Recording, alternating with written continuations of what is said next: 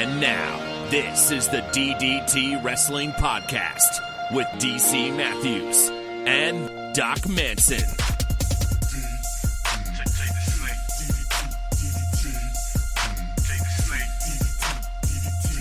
Doc Manson, I was really hoping you would have brought the stash back for this episode. I'm doing my best, but it just doesn't grow that fast. I was really, really hoping that you would break out. I mean, I could try, DC, but it's going to be probably at least 3 weeks before any hairs are detectable on my upper lip. I'll do it for you, though. No, that's a lie. But I was going to say, there was a time in my life where that was essentially true. How often do you shave? I mean, honestly, to actually look properly clean shaven, I would have to shave every day, but only in patches: the lip, the chin, the neck, and maybe like a little bit on the side of the jaw line. But like it doesn't come in full on the cheeks or most for the entire jawline or any of that. So it's just enough that I look scruffy if I don't do it every day, but not enough that I could ever grow any sort of full. So you shave every day. Facial hair. You shave every day. If I'm not going anywhere, I might skip a day, but yeah, every other day at most. Wow. I'm like once a week, I will trim down the fuzz, sort of on the cheeks and on the neck. But I had tried to tell myself this was the year that I was going to shave more regularly. No. Well, you know who is not shaving regularly, at least not their upper lip? For half a second, I forgot what my background was, and I thought you were going to say your wife. And I was like, "What are you saying?" I would never say that about your wife. No, my wife. My wife? Oh, you think I want to bring that kind of ruin destruction upon me? I'm sorry. You talked about the current wife last week, so I just assumed this was now a new part of the show. The current wife happens to be the same wife that you're talking about, and I think that is a step too far, good sir. Even for one Doc Manson. I believe who you were referring to was one of the new members of the board of TKO. Total Knockout. Vincent Kennedy McMahon, who has dyed his hair, I think, even darker than the last time to try to look like a young, spry man.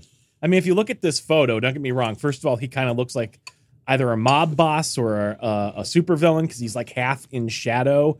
But you can tell that they have heavily smoothed out his face to get rid of wrinkles and all of that. This is and not he still the looks 80-year-old old man. Yeah, and he still looks old. It's not good. And that little Clark Gable mustache. Yeah, Clark Gable. Yeah, you're right. Yeah, you're right. For a minute, I was confusing him with the Chad Gable. Chad Gable. Yeah, is he still around? Oh yeah, he just had a fantastic match with Gunther for the Intercontinental title. The full match is on YouTube. I highly recommend it's and I think it's like about 10, 11 minutes, but it's still really good. Cool. And yeah, I can't see that name TKO without just thinking of like, I don't know, the late 2000s TNA Knockouts division. Like it's just what I associate, especially when it comes to quote unquote combat sports, since, that's what they're referring to the UFC and WWE as in this now new joint venture. Yep. I believe, wasn't that, what was her name? Christy Hemme. Do you remember Christy Hemme? Do I remember Christy Hemme? Oh, Mrs. Manson, turn off the podcast for the next 30 seconds. Yes, I remember Christy Hemme. How could one forget? She was, after all, the beautiful manager and occasional tag team partner of one Eugene Dinsmore. Yes, indeed. I remember Doc Manson being a fan of Miss Christy Hemme. Was it the redheadedness? Was it the eyes? Was it the personality? What were you going for?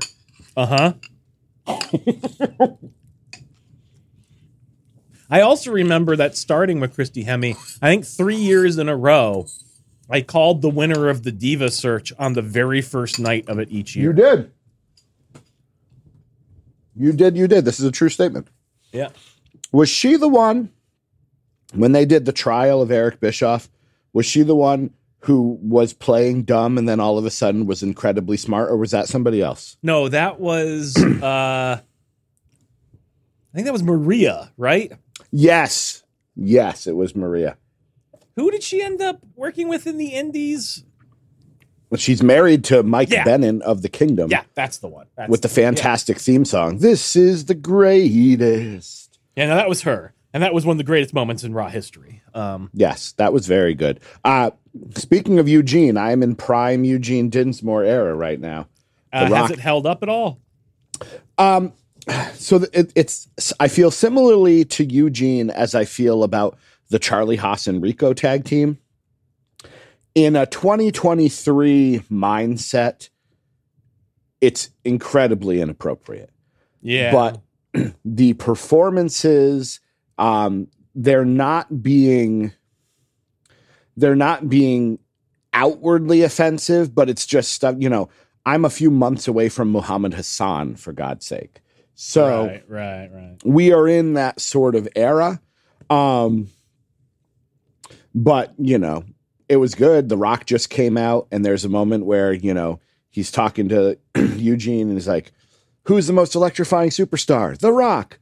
Who's the people's champion? The Rock. Who is your favorite wrestler? Triple H." Yeah, it was a good one. I remember that. And they're like, "What? Why is it Triple H? He likes to play games." And it just sounds so innocent, like that would be the answer you would expect. And it was just like, it's brilliant, but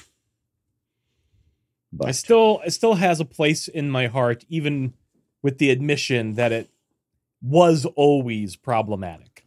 Yes. Yeah. Yes.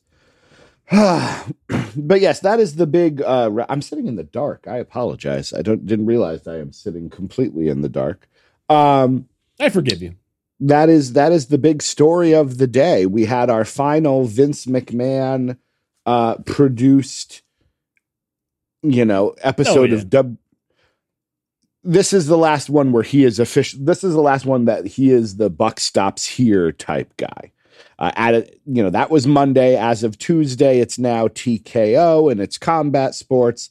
And supposedly, where does the buck stop now that it's TKO? If not, now there's a board that will be making decisions and all of that. Is he not on that board? He is, but technically there could be other voices that have to be heard. Who is the chairman of this board? I don't know. I have not kept up on this. Let me look, because that should be information we have here. Let's see. Endeavor Board, UFC. All right. Variety Magazine. WWE UFC officially merge. Stock prices.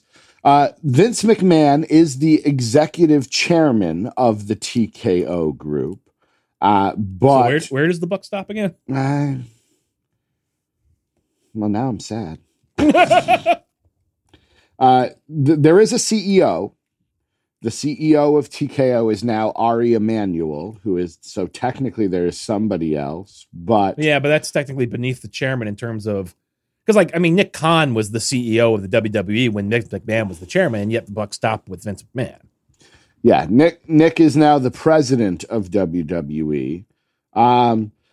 I suppose it is still a Vince. Am I McMahon. incorrect about that? Was he previously the CEO? I might be wrong about that. Actually, I just said that no, he was. That was in the thing. Okay. He was CEO beforehand. Now he is president. Triple H is now just head of creative. I don't believe he's on the board. I think he is just the head of creative. But he did get $5 million as part of the deal on Tuesday, which is not bad for a day's work to get $5 million to. Less, I suppose. Yep. Good for him. But yeah, I can't say. Does this change anything? Does this make you even 0.1% more likely to ever go back to WWE programming? I Out of curiosity, I don't know this, but I assume the UFC is still owned. Well, I mean, I guess it's technically part of TKO. I don't know, but Dana White is, I presume, somehow also still heavily involved in this. Yes, he is the president, or I believe he has, or maybe he's the chairman of UFC. I don't remember. Hold on, I'm turning on the light. So, I mean, the thing that I would say is that associating the WWE with public wife beater Dana White is not the sort of thing that would encourage me to come back to that product. No, it is not. Okay, that's fair. Just thought I'd ask. But yes, I didn't watch there was, Nick and for Khan everybody out there who don't know what I'm talking about, there is a video of Dana White slapping his wife in the crowd somewhere in Las Vegas. So this is not hearsay. They're talking about, potentially doing some events together. So there'll be a weekend where, they'll go to Vegas or they'll go to New York City or whatever, and UFC will have a big event on Saturday, and the WWE will have a big event on Sunday, and it'll just be able to be, a combat sports weekend for people. In my head, I'm like, well, that just means you have to have one crew that just works both shows. So I imagine, and people have commented that that's, going to be probably the first change, is all the behind the scenes people, are probably in danger of losing their jobs before we see any talent releases. Yeah. I mean, right now we are probably in the phase where they are saying, oh, the merge is complete and this is a great thing. And we're the largest combat sports company in the world and we're positioned really well. And at the moment, nothing is going to change. They didn't say at the moment. They would have just said it as nothing is going to change. Creative will continue to run as it always has. The WWE will continue to run as it always has. The UFC will continue to run as it always has. But the moment that we see profits start to dip in the future, those redundancies will start getting combined. Things will start being more heavily managed.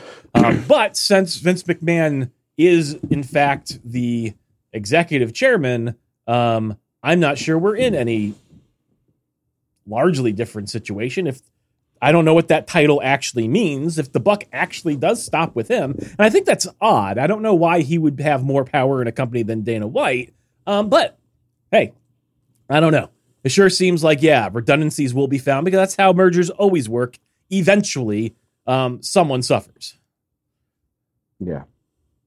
That is sort of the point of merging companies, is to lay people off. Like, I know that sounds wrong, but like, ideally, when you merge companies, it's because you have identified some portion of the business where there are redundancies, and the two companies can be more profitable by combining those redundancies, right? Which means you get rid of people. You get rid of some sort of process. It might not happen right away, but that's almost inevitably what this always means. Yeah. I am looking at it, and it is... Dana White is the president of the UFC, so he is at the same level as a Nick Khan. I think what I meant is Endeavor now owns 51% of the whole thing. WWE owns 49% of the whole thing. So technically, who's Endeavor?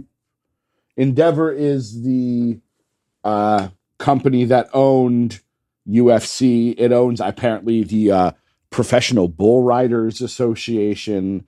So are we to assume, I don't know. Did Dana White own Endeavor or no? No, doesn't seem so. Okay. So in theory, there is someone out there at the head of Endeavor who has more control over this company than does Vince McMahon? Yes, despite the fact that Vince McMahon will... So I guess so. Vince McMahon is the executive chairman of TKO. That entity is now owned by Endeavor, which has its own thing. But they have, multiple talent agencies. They have, marketing companies. They have film companies. They have, European basketball leagues. They have all of that sort of thing. So this is a big conglomerate.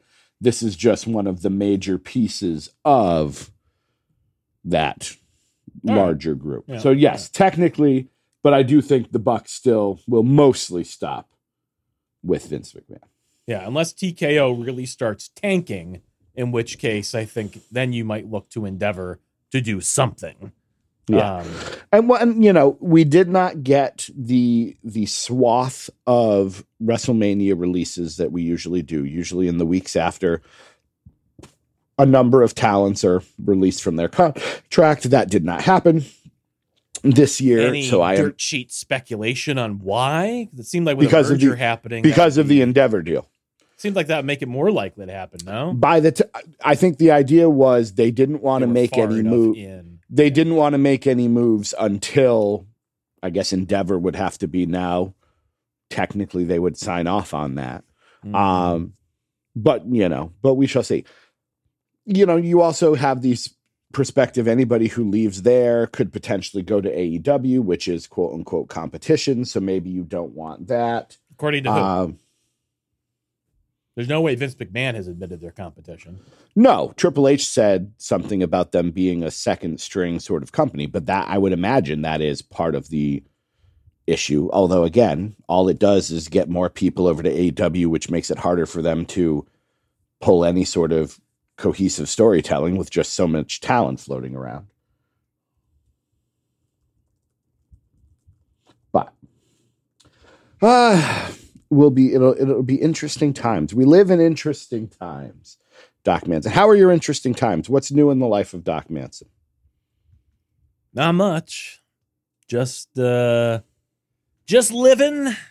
Just trying to get by.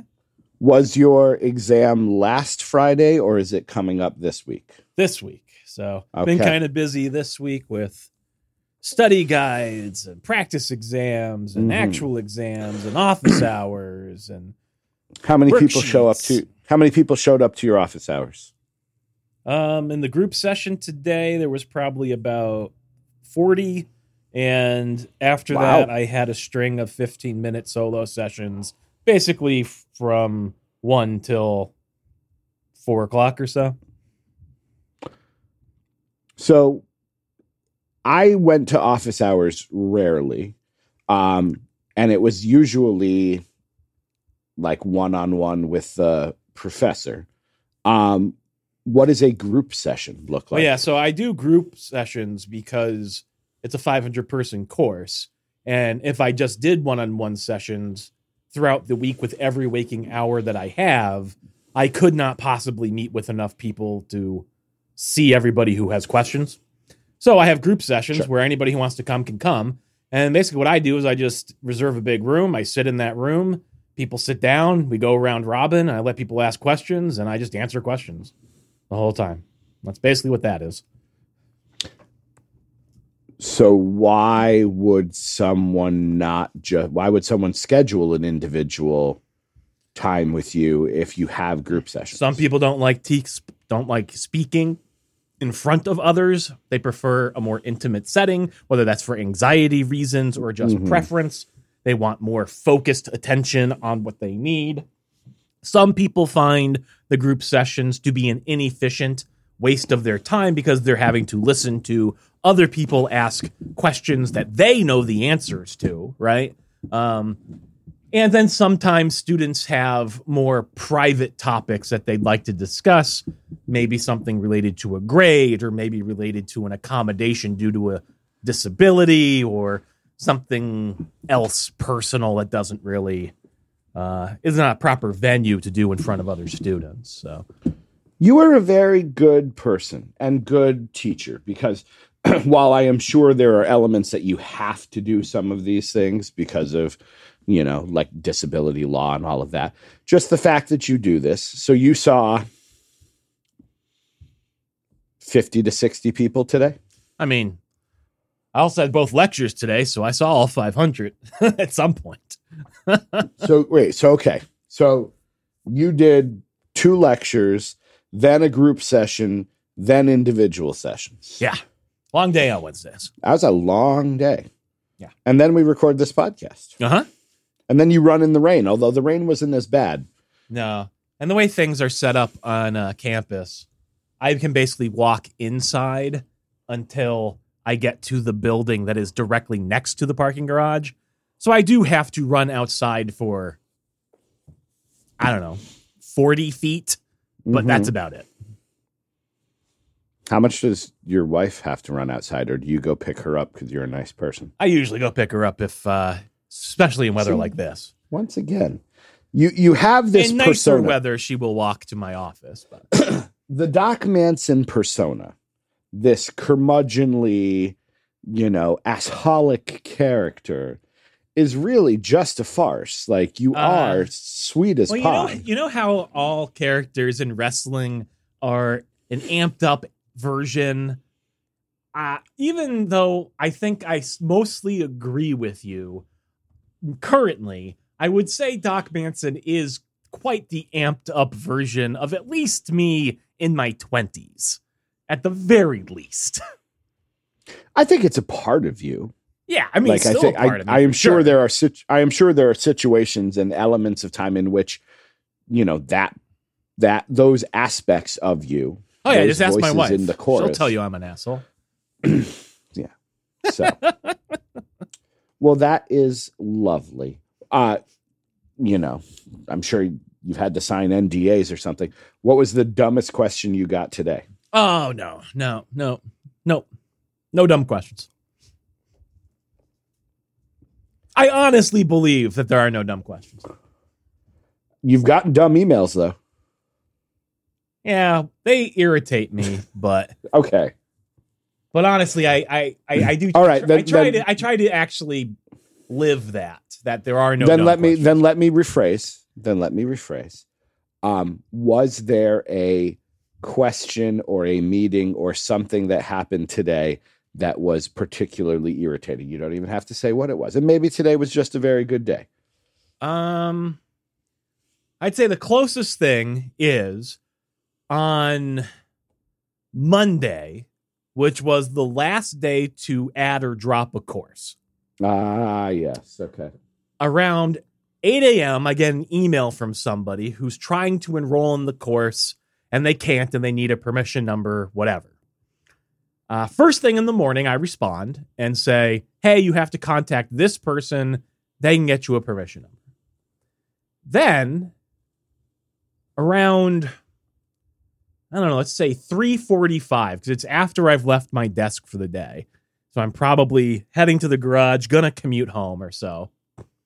They sent another email saying stuff that doesn't make any sense about how they're in the course, but they might not be able to make it to Wednesday exams because they have another course, a lab, that meets during our class time, which is when the exams are. And I write back and say, well, no, first I don't write back.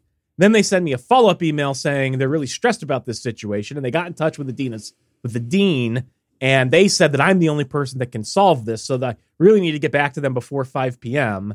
And mind you, this email is at like 4:57 p.m. And I don't see any of these emails probably until after dinner around 6:10 p.m. Yeah. Anyways, I write back and say, hi, I'm a little bit confused because I know the system doesn't let you sign up for classes that overlap each other. Yeah. So that shouldn't be a problem. And, for further, I go on the system, I look up the student, I look at their schedule. They're in my class. They're not in the other class they claim to be in. And I just sort of leave it at that. They email me back saying, this would be much easier for me to explain to you in person. Is there a time that we can meet? I don't respond because before I have the chance to respond, they must have found my booking link, which I have on my syllabus. So I see that they make an appointment to meet with me today. I leave it with that. Then later, they cancel that appointment and they make another appointment for 15 minutes later today. Okay, no problems. Anyways, I met today with all these people that I told you I met with. Mm-hmm. Come the time for this person to come in, they didn't show. So I don't know what it was that they wanted to explain to me in person. Have you gotten an email about it being like, sorry, I couldn't come? And no emails. Have not heard from them since. Have no idea what the situation is. And frankly, at this point, my ability to care is limited. As far as I can tell, there is no problem. You're enrolled in my course. Come to our exams. Or don't. Are the exams always on Wednesdays? No. 2 of them are. But out of 5, the other ones are maybe on Fridays. Well, so then they only need... Assuming they're right, which they can't be. But assuming they're right, based on the way you were doing it, they could skip one of the exams, come to the final to make that up. Now, or they could skip both. They probably have no idea what my policies are because they're probably trying to get in touch with me after having late added the course, having not seen any of my lectures the last 2 weeks, having not seen me explain the syllabus, and having not read the syllabus, and having no knowledge of what my syllabus policies are. I have no doubt that we could have straightened some of that out if they had showed up to our meeting today, but alas, they did not. Part of me suspects that what the real issue is they are enrolled in my course because they need it for graduation. It's one of the core courses that they need. Sure. And then this other course is probably one that they need because they are supposedly a senior that wants to be graduating in December, and they probably don't have enough credits. And so they're trying to sign up for a second class that would meet at the same time. And that's why they probably talked to the dean and the registrar, because they told them you can't sign up for a class at the same time without permission from the professor. But they didn't actually express any of that in the email they sent to me. Sure. And I wouldn't give that permission anyways. So this little Hermione Granger wannabe wants to have a time turner and go to 2 classes at the same time to try to That's my guess. Courses. But again, they did not express this in any of their countless emails, nor did they show up to the meeting today that they scheduled. So I reiterate, my ability to care at this point is somewhat limited. Yeah. So that would be the most frustrating part of my day. There was a time when I thought about teaching at the university level. I never wanted to get my doctorate, but I'm like, I could find some small, tiny liberal arts school that has an education program that maybe would hire me without needing a PhD to, work with student teachers and do all of that. I mean this in the best way possible. No. If you were to get a PhD, I assume it would be in something like history. Or I think, educational. No offense, if you had a PhD or if you had gone to school for a PhD, you would have become insufferable.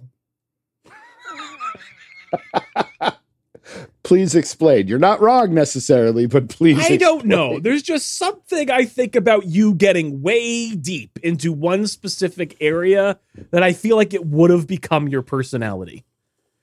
Now, I know I'm a scientist or something, and I do a lot of talking about that shit on this show. So perhaps I am on the other side of this mirror, and I indeed am insufferable. And I accept that. I accept that possibility. You will talk about science, but only when it's appropriate, and you will talk about it only with us. It's different. With me, you're like, he's going to zone out like he does. And you'll see my eyes glaze over and you're like, I can say whatever I want right now because he's thinking about how he's going to cook fries after the podcast is over. Fries. That's it. But in mixed company, you'll occasionally mention something, but it is not. If somebody had a conversation with you and didn't know you had 2 doctorate degrees, they would not be able to deduce that from the conversation. So, but yes, I mean that in the best way possible. I accept. I think if I had done something in history or sociology, yes. I think you would never take the tweed blazer off. I'd graft it to my skin. Again, I mean this with all love. No, I think that's fine. I would be permanently with corduroy pants. Swish, swish, swish, swish, swish. Fuck, run away. He's coming. Swish, swish, swish, swish, swish. I want to tell you about ancient civilizations. So, yeah. So there's that's fair. But again, having, I having not particularly done well at the act of going to school, the physical act of going to the classes, I did not think doing something in addition to actually having a job was probably going to work. And now I think I would have gotten fired for just being really mean to a student who was like asking a question. And I'd be like, well, congratulations, you win the award for dumbest question of the day. And then And again, like if you were a professor somewhere where they offered tenure and you'd achieved that, I guess you could get away with that.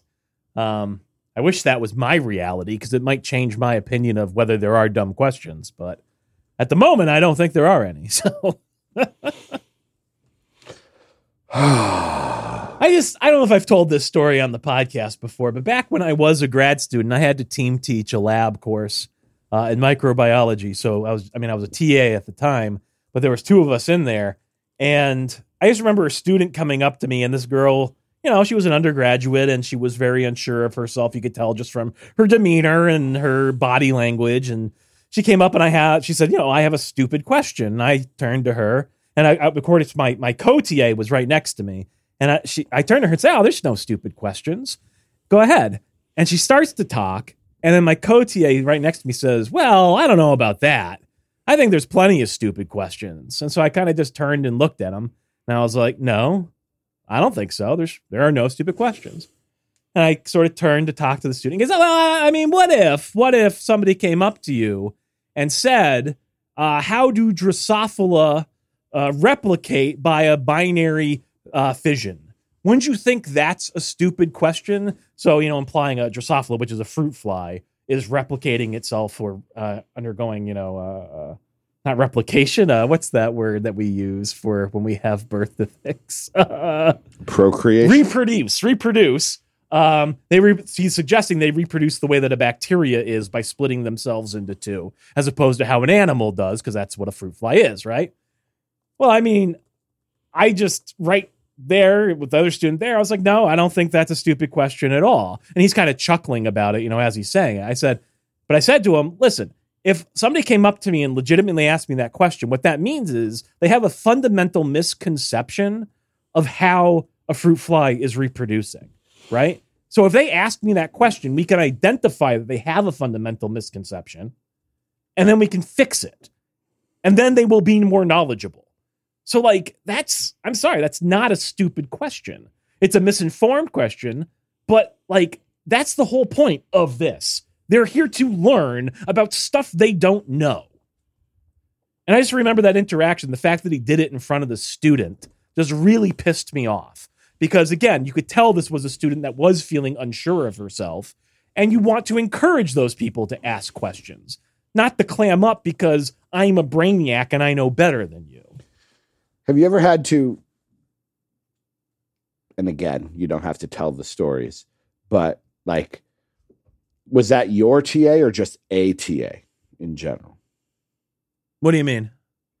Well, I suppose we were co-TAs at that time. So we were colleagues, we were peers. So hypothetically, that same conversation word for word happens, but now you are the professor and this is a TA working in your class. Well, I would tell him that is unacceptable. I would reprimand him, and we would have a conversation heart to heart saying that's not acceptable at all. Okay.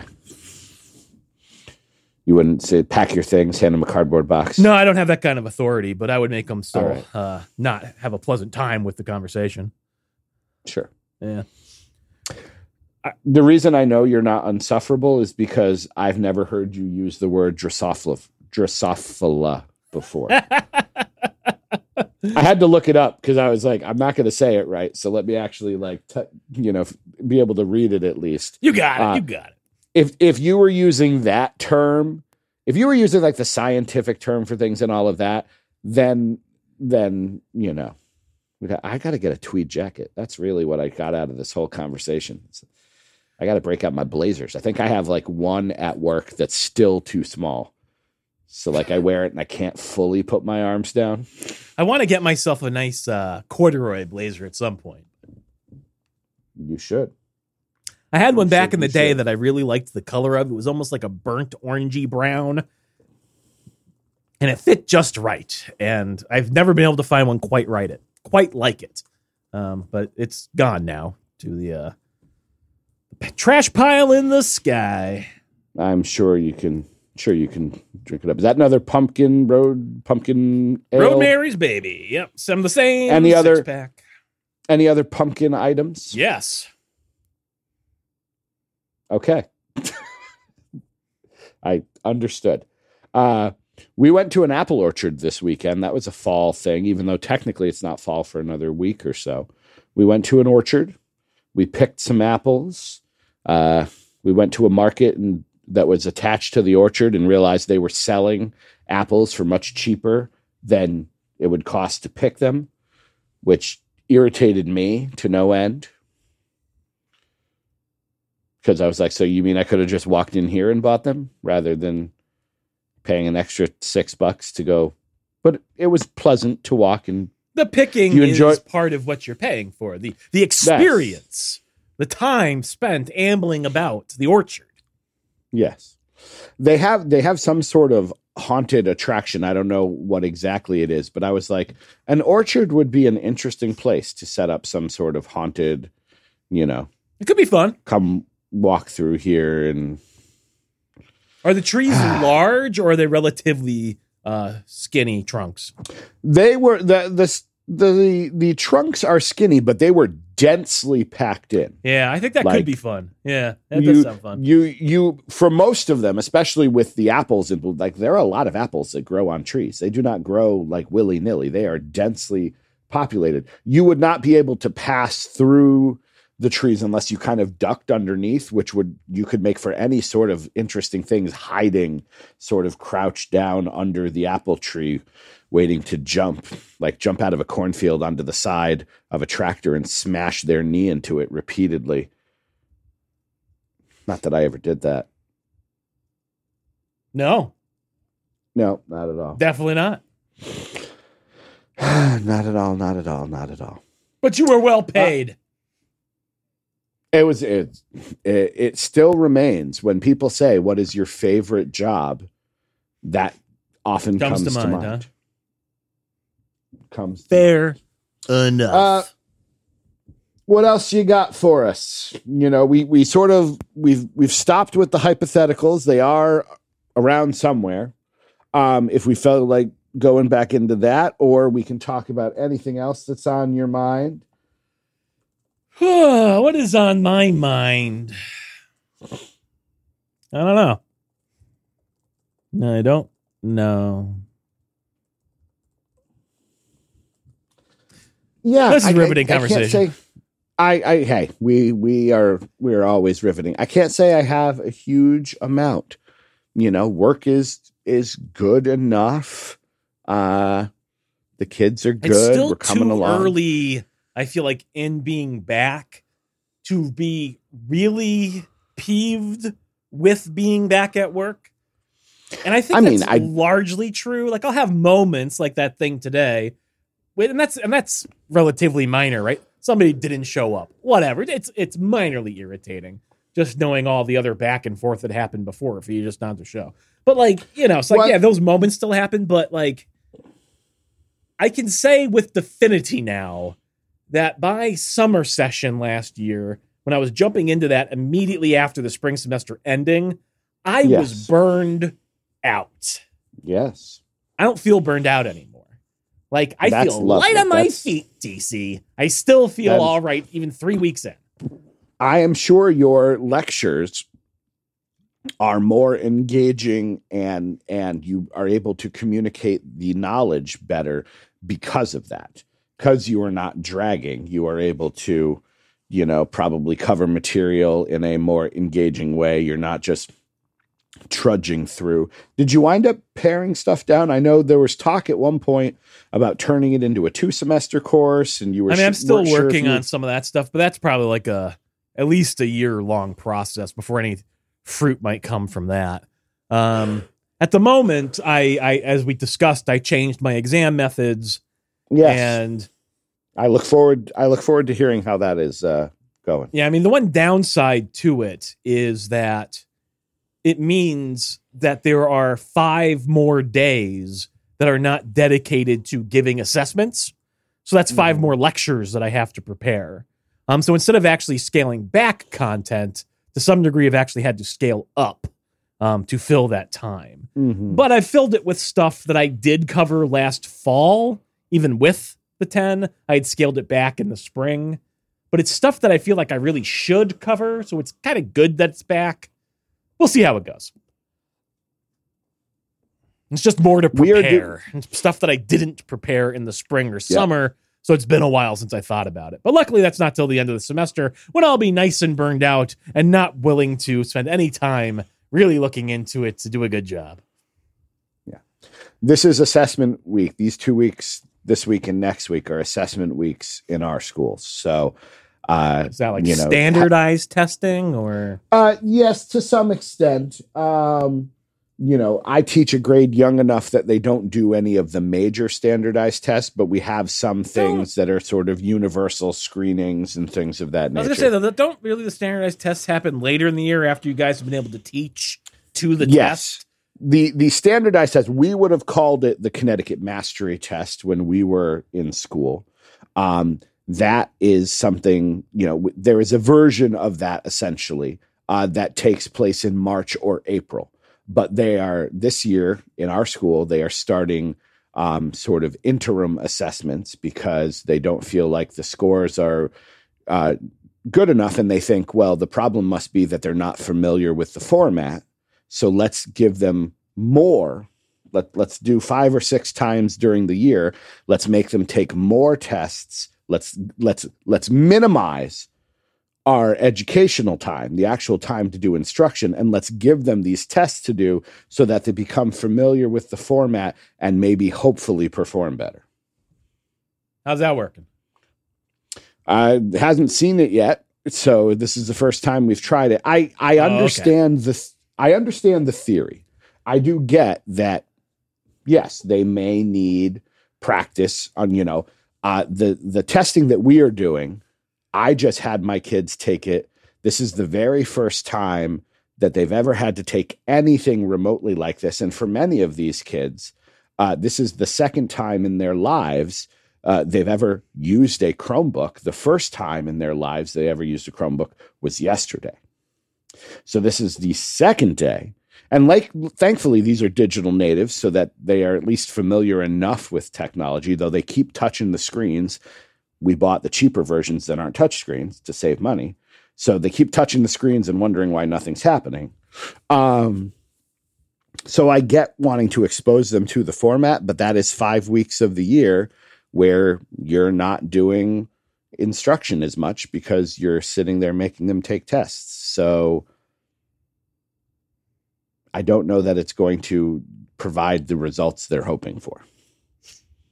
But the theory here is, as long as they know the format of the test, they don't need to know the content of the test.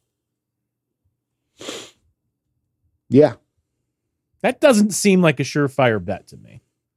No, it doesn't. And again, there's, taking there are certain elements to taking a computerized test that you need. But I'm like, we could have figured out a way to isolate those elements and give them experiences doing similar things that actually involve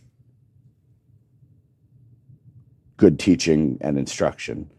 But luckily, as I have been saying these last weeks, that is a 6-figure problem, and I don't make 6 figures, so I will let the people who make more figure that part out. Out of curiosity, in your position, because I was talking to other friends of the show. Do you, because I know this is maybe becoming more your thing where like administrators are giving you newer initiatives, and that's maybe something that you haven't had to deal with as much in the past. But like initiatives like, you're going to teach reading using this system. And I suspect that happens in a lot of places. I mean, I'm sure that happened at your school at some point, just maybe up until recently it wasn't like a constantly changing thing. But I was surprised to hear that, like, when they go back, like, say, 2 days before the students and they have their professional development days, they were being given things like that, where the administration was like, yeah, learn to use this entire new system and implement it for the students who are coming back in 2 days. Does that happen to you? Because that seems like fucking nonsense to me. Every year. That sounds like fucking nonsense. Every year. That is what it is. We spent an entire day. And I understand you're professionals or whatever, and you ought to be able to look at some of these, whatever, systems, I don't know what the right term is, and you ought to be able to pick it up maybe just by glancing at it. I don't know. But it just seems like not giving you the time to think about it, digest it, and implement it in the most effective ways. And when I say effective, I don't know if I mean efficient or creative or whatever. If you don't have time to just percolate on something, how can you be delivering it to the best of your ability? So here's part of the problem. We finish school in mid-June if we're lucky. Sometimes late June, depending on how much snow you get. There is no way, and some school districts do it anyways, but there is no point to trying to teach us new things to the middle of the end of June. Our brains have melted out our ears and are laying on the floor. If they want us to come in over the summer to learn stuff, they have to pay us. Right. Yeah. And they're not willing to do that to any great extent. But they'll pay you maybe. Like, I get it, but like, even then, I think it would make way more sense. These administrators to be like, back in April, hey, in 6 months, when you guys come back, these are the new systems. Here's some reading, literature, whatever. And that way, you've got 6 months. If you choose to cover that over the summer, that's your prerogative. Maybe you're looking at it April and May, but they're giving you lead time at least, that it's up to you whether or not you're going to engage with it.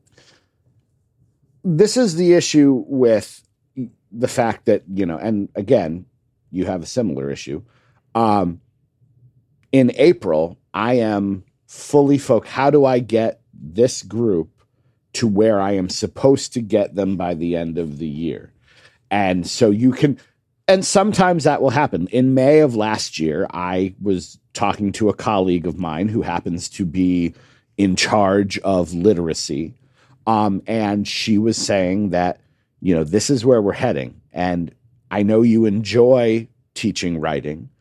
Would you like, I have an extra copy of the book that we're going to be using. Would you like to have it? And you can take a look at it over the summer or not, and just get a sense of what we're doing. And I said, yes. And I did, to be fair, read the first 40 to 50% of the book. This was part of the training they wanted us to take, that they would pay us, $200 a day. And I feel like my time is worth more than that, especially over the summer. So they will sometimes do that, but oftentimes in April, they don't know what the big initiative is. That just seems insane to me. Like, as administrators, I feel like you should be signaling to your stakeholders, which are your teachers, potentially parents in your community, like, this is the direction that we think we're heading, and giving people the resources and the time to hit the ground, not just running, but prepared to be running. Yeah. Nope.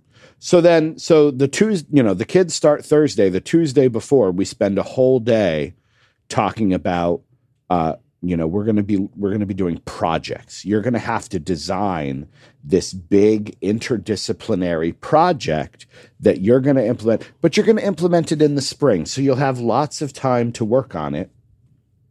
When? So as a question, actually, because I'm just assuming, actually, and you're kind of telling me that for various reasons, this isn't a problem. That's sort of what I'm hearing anyways. So I guess my question to even back this up is anything I'm saying actually a problem from your perspective? Or are you perfectly happy learning about it 2 days ahead of time?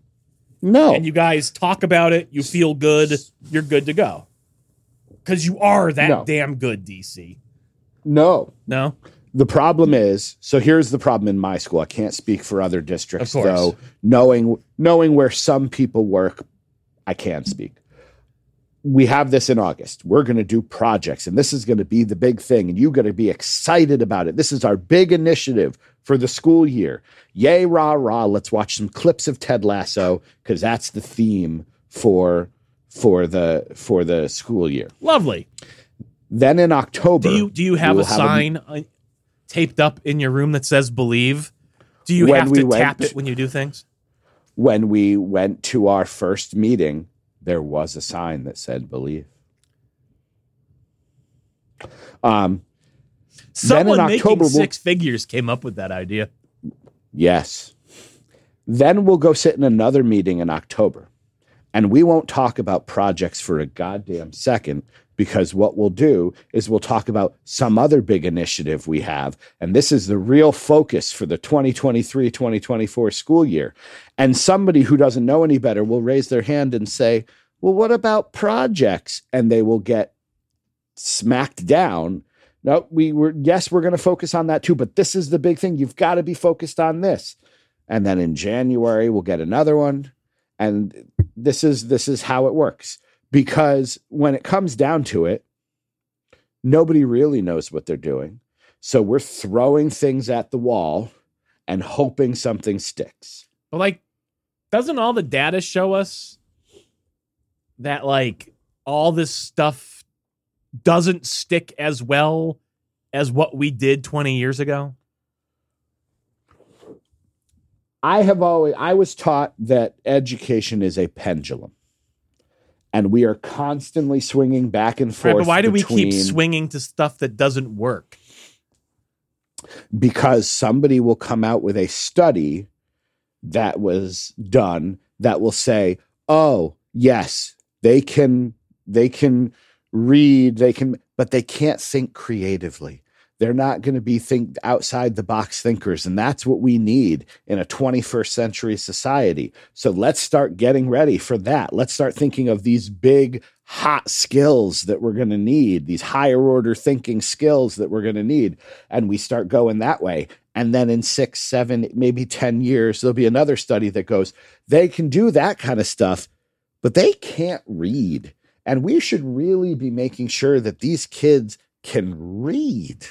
And we go back that way, and we're just constantly. Speaking of those fair rides, we're constantly on the dragon that just goes up and down, and you're just sitting there trying not to vomit. I feel like we really again, this is just personal, I guess, but I feel like we should just say we need to focus on teaching them to read and to do math and science. We just need to focus on that, because all that other stuff, the higher order thinking skills. Again, I could be wrong about this. There could be plenty of pedagogy that speaks otherwise. I don't know. Just personal. But I feel like higher order thinking skills are emergent properties. They're emergent behaviors that come from having a good understanding of the basics. Yes. This is the problem. And we live in a world where the AI is being creative. It gets to draw pictures and make music and make lesson plans. Why do we even need to teach people to be creative thinkers? That's just me being cynical. But yeah. The problem is we teach these things and nobody is stopping and really thinking about when you're teaching kids from age 5 to 9. you require a different set of skills and a different way of doing things than 10 to 13 and then the high school. So we're trying to paint with the same broad brush. And so we hire people. This woman flew out from California to teach us about projects, and she's explaining herself and her background. She has spent no time in any classroom under the age of like 10. So already all of this stuff is not designed for me at all. And it's 8:45 in the morning, and I have officially checked out because you're going to be like, oh, you could do this and this and this and this and this. And then there'll be one slide every 10 that goes, oh, in elementary, you could figure something else out too. Thanks. Thank you. Thank you. Sounds like whatever six-figure administrator decided to hire that person to come out really did a great job. That specific six-figure administrator, thankfully, should not be there next year. Sounds good. Their contract is up. And I don't believe there is money to hire them back. So we'll just wait you out. Administrators come and go. Fair enough. But you know what is everlasting, Doc Manson? Our 3 emails? Our 3 emails. No email from Mrs. Manson today, I must say. Oh man, she's really slacking. She's got pups to worry about. Is Mr. Lenny free? Can he run? Can he frolic? Yeah, we did not get him his rabies shot yet. We should have gotten that the last time we went in. But because he had a hard time with the previous rounds of vaccines, very sore, very yelly about it, the decision was made to postpone the rabies shot. So he's had all of his boosters now. He just needs to get rabies, which he'll get next Thursday. But I'm not too concerned about rabies.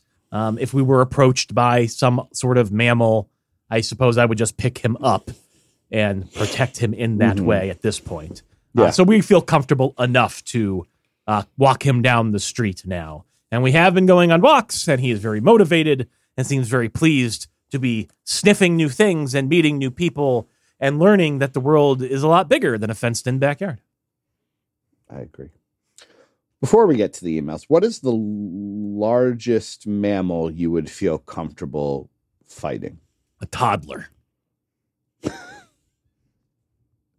No more questions. Podcast at ddtwrestling.com. Glenn chimes in, a fet worse than death.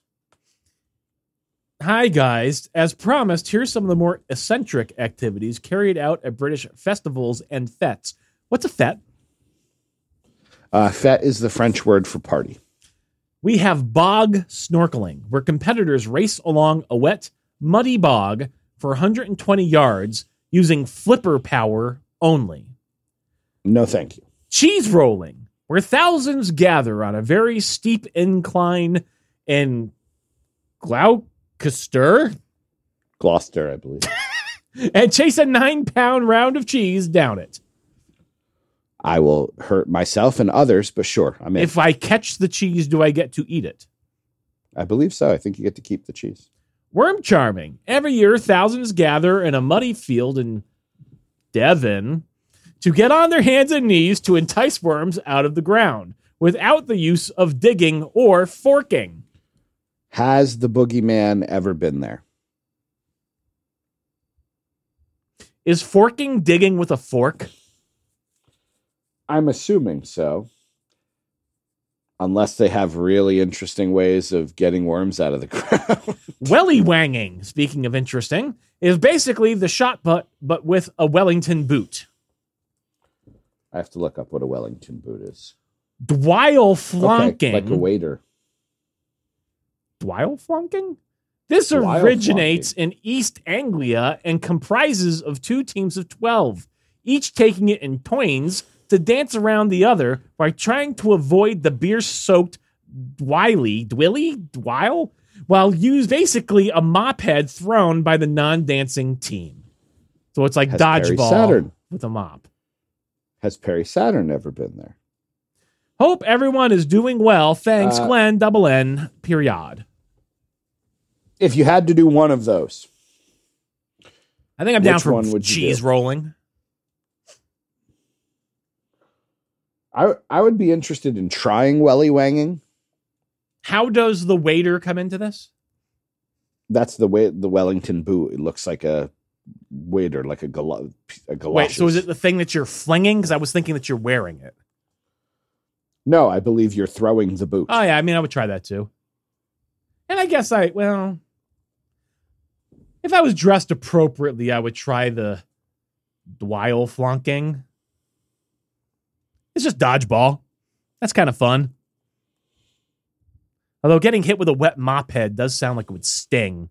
So I don't know. Maybe not. Yeah, that part doesn't sound fun. I guess I'd have to see it first. Then I'll make my decision. But I would do any of them before I go bog snorkeling. I don't understand. Why is it called bog snorkeling? Because since you're racing along a muddy bog using flipper power, it makes it seem to me like you are running while wearing flippers. And then maybe you're wearing a snorkel. I wonder if you actually if you fall, then the snort, because it's kind of funny. Or are you actually swimming, I guess? I don't know. I would think you're swimming, but I'm going to look it up. Because I guess race could imply swimming. You're swimming. Oh, you're swimming. Yeah, I'm going to pass on that then. They are face down in the water. All right. Yeah. Interesting choice of hats, though. Thank you, Glenn. Next up is Nate. Positivity and such. Good afternoon, CD and COD. I used to listen to a podcast, and won't say which one, but he would bitch and complain about people on Twitter and how much he hated AEW. That could be our show. I don't know. Let's go on. And a lot of the times I'd be enjoying AEW. That's one thing I really enjoy about you guys. You don't shit on things. You're almost always positive. Is that true? I don't know if that's true, Nick. Now that we've stopped talking about wrestling a lot, yes, it's true. And if you have something bad to say, it's constructive criticism, or you just don't watch. Find you're happy, right? So how do you stay positive and happy on this platform and in your everyday life? What platform is he talking about? Twitter? He doesn't actually say Twitter, so I'm just assuming that. Yeah, although he does say Twitter earlier on. Maybe he means the podcast platform. Yeah, I mean, Twitter I just don't engage with because, it's impossible to stay positive on Twitter. In everyday life, I don't know. I guess I just try to be mindful and thankful for most things. Gratitude goes a long way. Gratitude goes a very long way in that sort of thing. You have to, try to appreciate. And I don't suggest you have to be one of those people that tries to find the silver lining in every dark cloud. But if you stop and are mindful about it, then you can find a lot of things that work. Hey, I didn't get stopped at this light. I was able to get, right through, or, any insert whatever little things that go well every day. How do I stay positive and happy on the podcast platform? Easy. I'm talking to one of my dearest friends in the world, so it's very easy to stay positive. How do I stay positive on X? On X, I tweet a lot about wrestling that happened.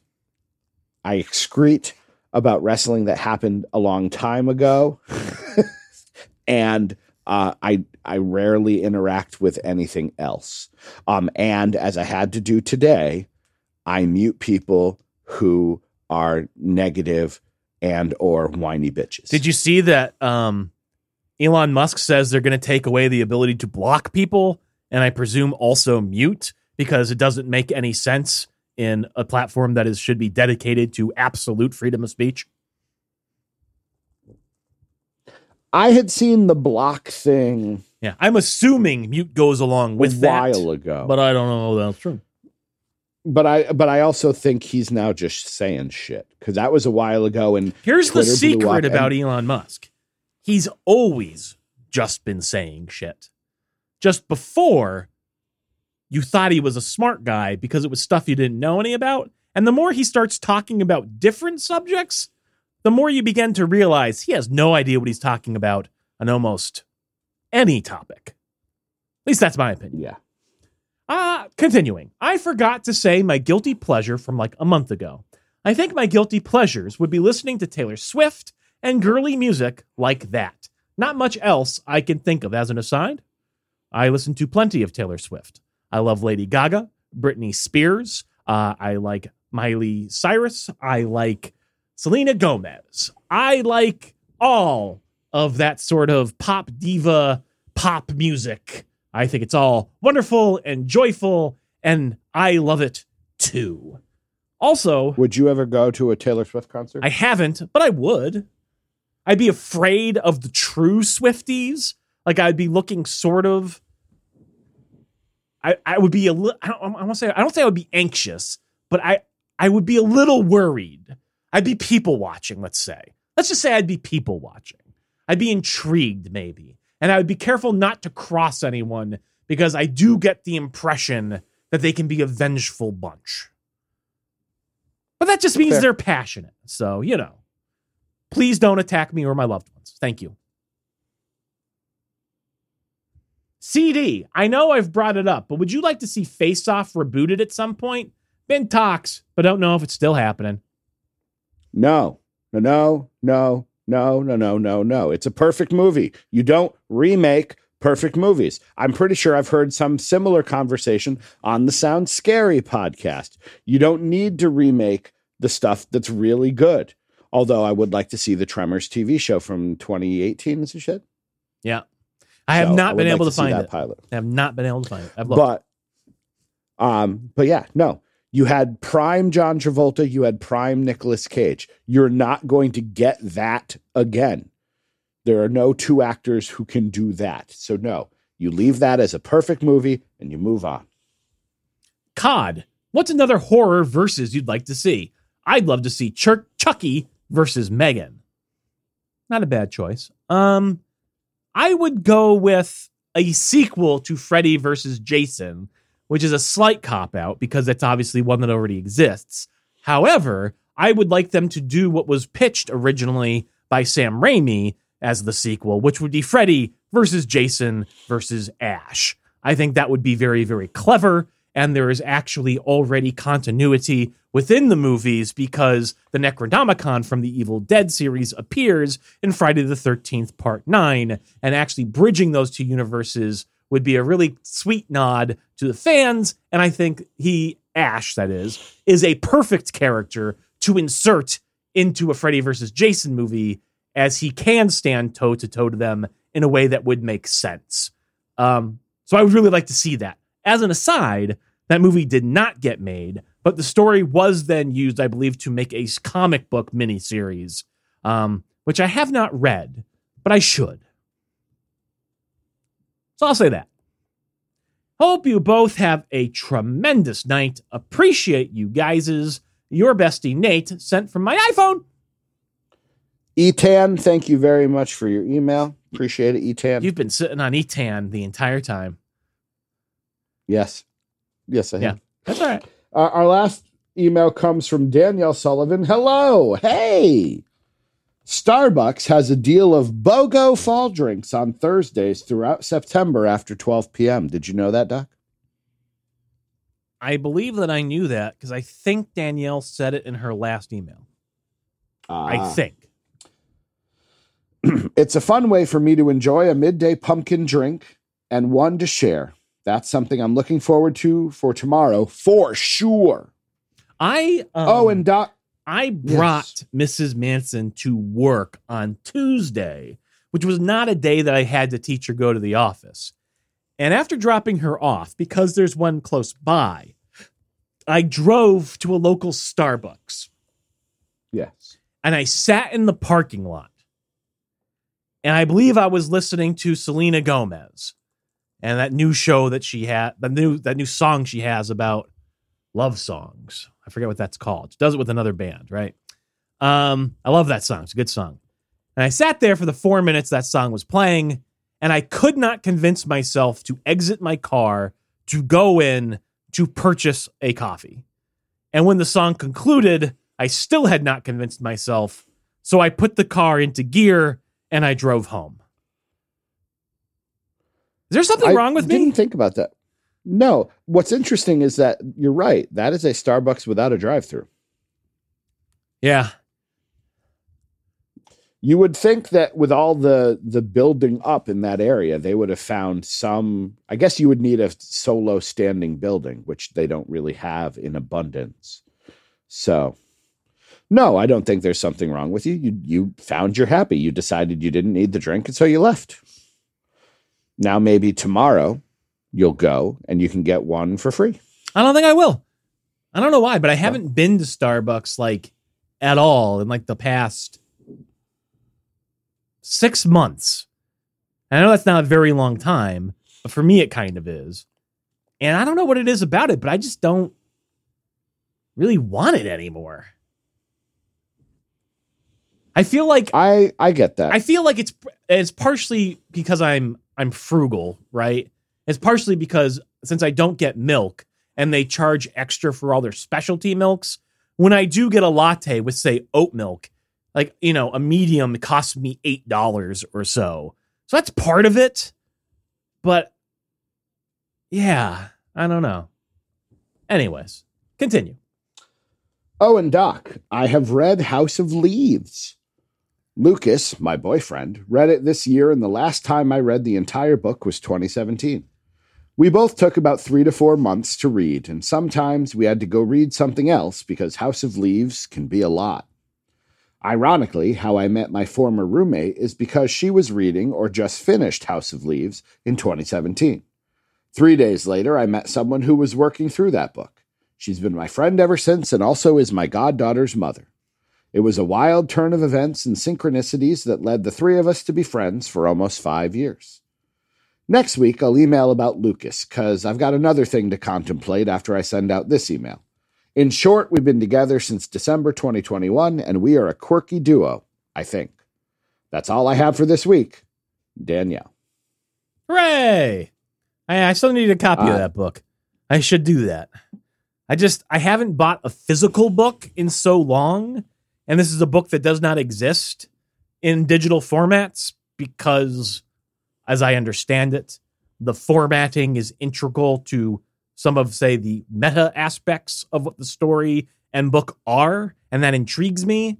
But I also just can't bring myself to purchase a book on Amazon for some reason, and so I just keep looking at it and never buying it, and here we are.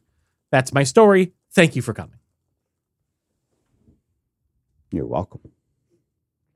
Thank you to Danielle and Glenn and Nate for the emails. Always appreciated. Love hearing from people. Would love to hear from Jeffrey or Bosk or Simon or Banks or the Worrier, whoever's out there listening to our wonderful podcast. Check in. Let us know what's going on, how life is. Are you enjoying any pumpkin-flavored concoctions? Speaking of Dr. Manson, it is time for that piece of positivity. What do you got going on that is psyching you up and freaking you out? Well, this is still a ways off, but good friend of the show and former co-host, Yoko Ono of the show, perhaps, if you will, GQ, recently came over to my house, and we began to record what will become the Sound Scary Halloween Spooktacular 2023. And all I can say is, if you enjoy taste tests, and if you enjoy pumpkin spice. Oh, okay. Never mind. That was a roller coaster in just 5 seconds. Because I was like, he is going to be the Yoko Ono if he has stolen taste tests from us. Oh, wait. No, I hate all of that. I would recommend listening in come the end of October. Because, my goodness, there were quite a few products. I look forward to it. I was disappointed. I was looking for the show. I had forgotten it is bi-weekly. So I was slightly disappointed that I did not have a new Tremors, but I took solace in the fact that I have a new podcast that I am listening to. And of course, being the nerd DC that I am going in chronological order. So this podcast is called Matt and Mattingly's Ice Cream Social. I found it because Penn Sunday School, which is another podcast that I listen to. The co-host is Matt Donnelly, who is one of the hosts of Ice Cream Social. And what I like about it is if Doc Manson and DC Matthews were better at bits and improvising, this would be the show. It is. I think if you enjoy, I have heard of the Ice Cream Social before as a improv heavy show in that context. Yes, and I've heard it very strongly recommended. I've never listened though. So I went back, of course, to the very beginning. They were talking on the episode that I was listening to in the car on the way home. They were talking about the big news that the Undertaker's WrestleMania streak had been snapped. To give you a sense of where I am in time and space. But yes, these are two professional improvisers who have a lot of bits. One of the bits was that Maya Angelou, poet Maya Angelou, is now permanently wearing a motion capture suit and wears it everywhere she goes because she believes that's like her life is now being, simulcast or whatever. So it is very funny. I highly recommend it. If you enjoy our show, I think there's a very strong chance you will enjoy theirs. And if you're a crazy person like me and want to go back to the beginning, there are, I believe, 1,000 episodes. How long are they? So I am now about an hour-ish, maybe a little more. Again, similar to ours, sometimes a little more, sometimes right about an hour. And if you listen to it at 1.5 speed, as I do, it goes by rather quickly. They do some interviews with either magicians or entertainers or things. It's up to you. I have skipped the two of those because I don't particularly care about listening to other people. So I want to hear them. But yeah, highly recommended. Ice Cream Social. Give it a listen if you have the inclination. I appreciate all of you who have given us the inclination of your time and oral capacity for this fun-filled episode. Doc Manson, anything else you'd like to say before we head out into that good night? If you'd like to have your thoughts read on the air, you can do so. Send us an email, podcast@ddtwrestling.com. That's especially pointed at all of you besties that we haven't heard from recently, including you, Mrs. Manson. Oh. And if you like what you've heard, and really, how could you, head over to patreon.com/DD2 Wrestling to give a bit of financial support to DC and Doc. It does help us keep the lights on. It pays for our podcast hoping, and it keeps this crazy podcast train chugging along. Come on, ride the train and ride it. Oh, that's a chain of penguins. Choo choo. He is Doc Manson at Doc Manson. My name is DC Matthews at the DC Matthews. Have yourselves a fantabulous week, my loves. Until we meet again, won't ya be a bestie? I'm going to go wang a welly.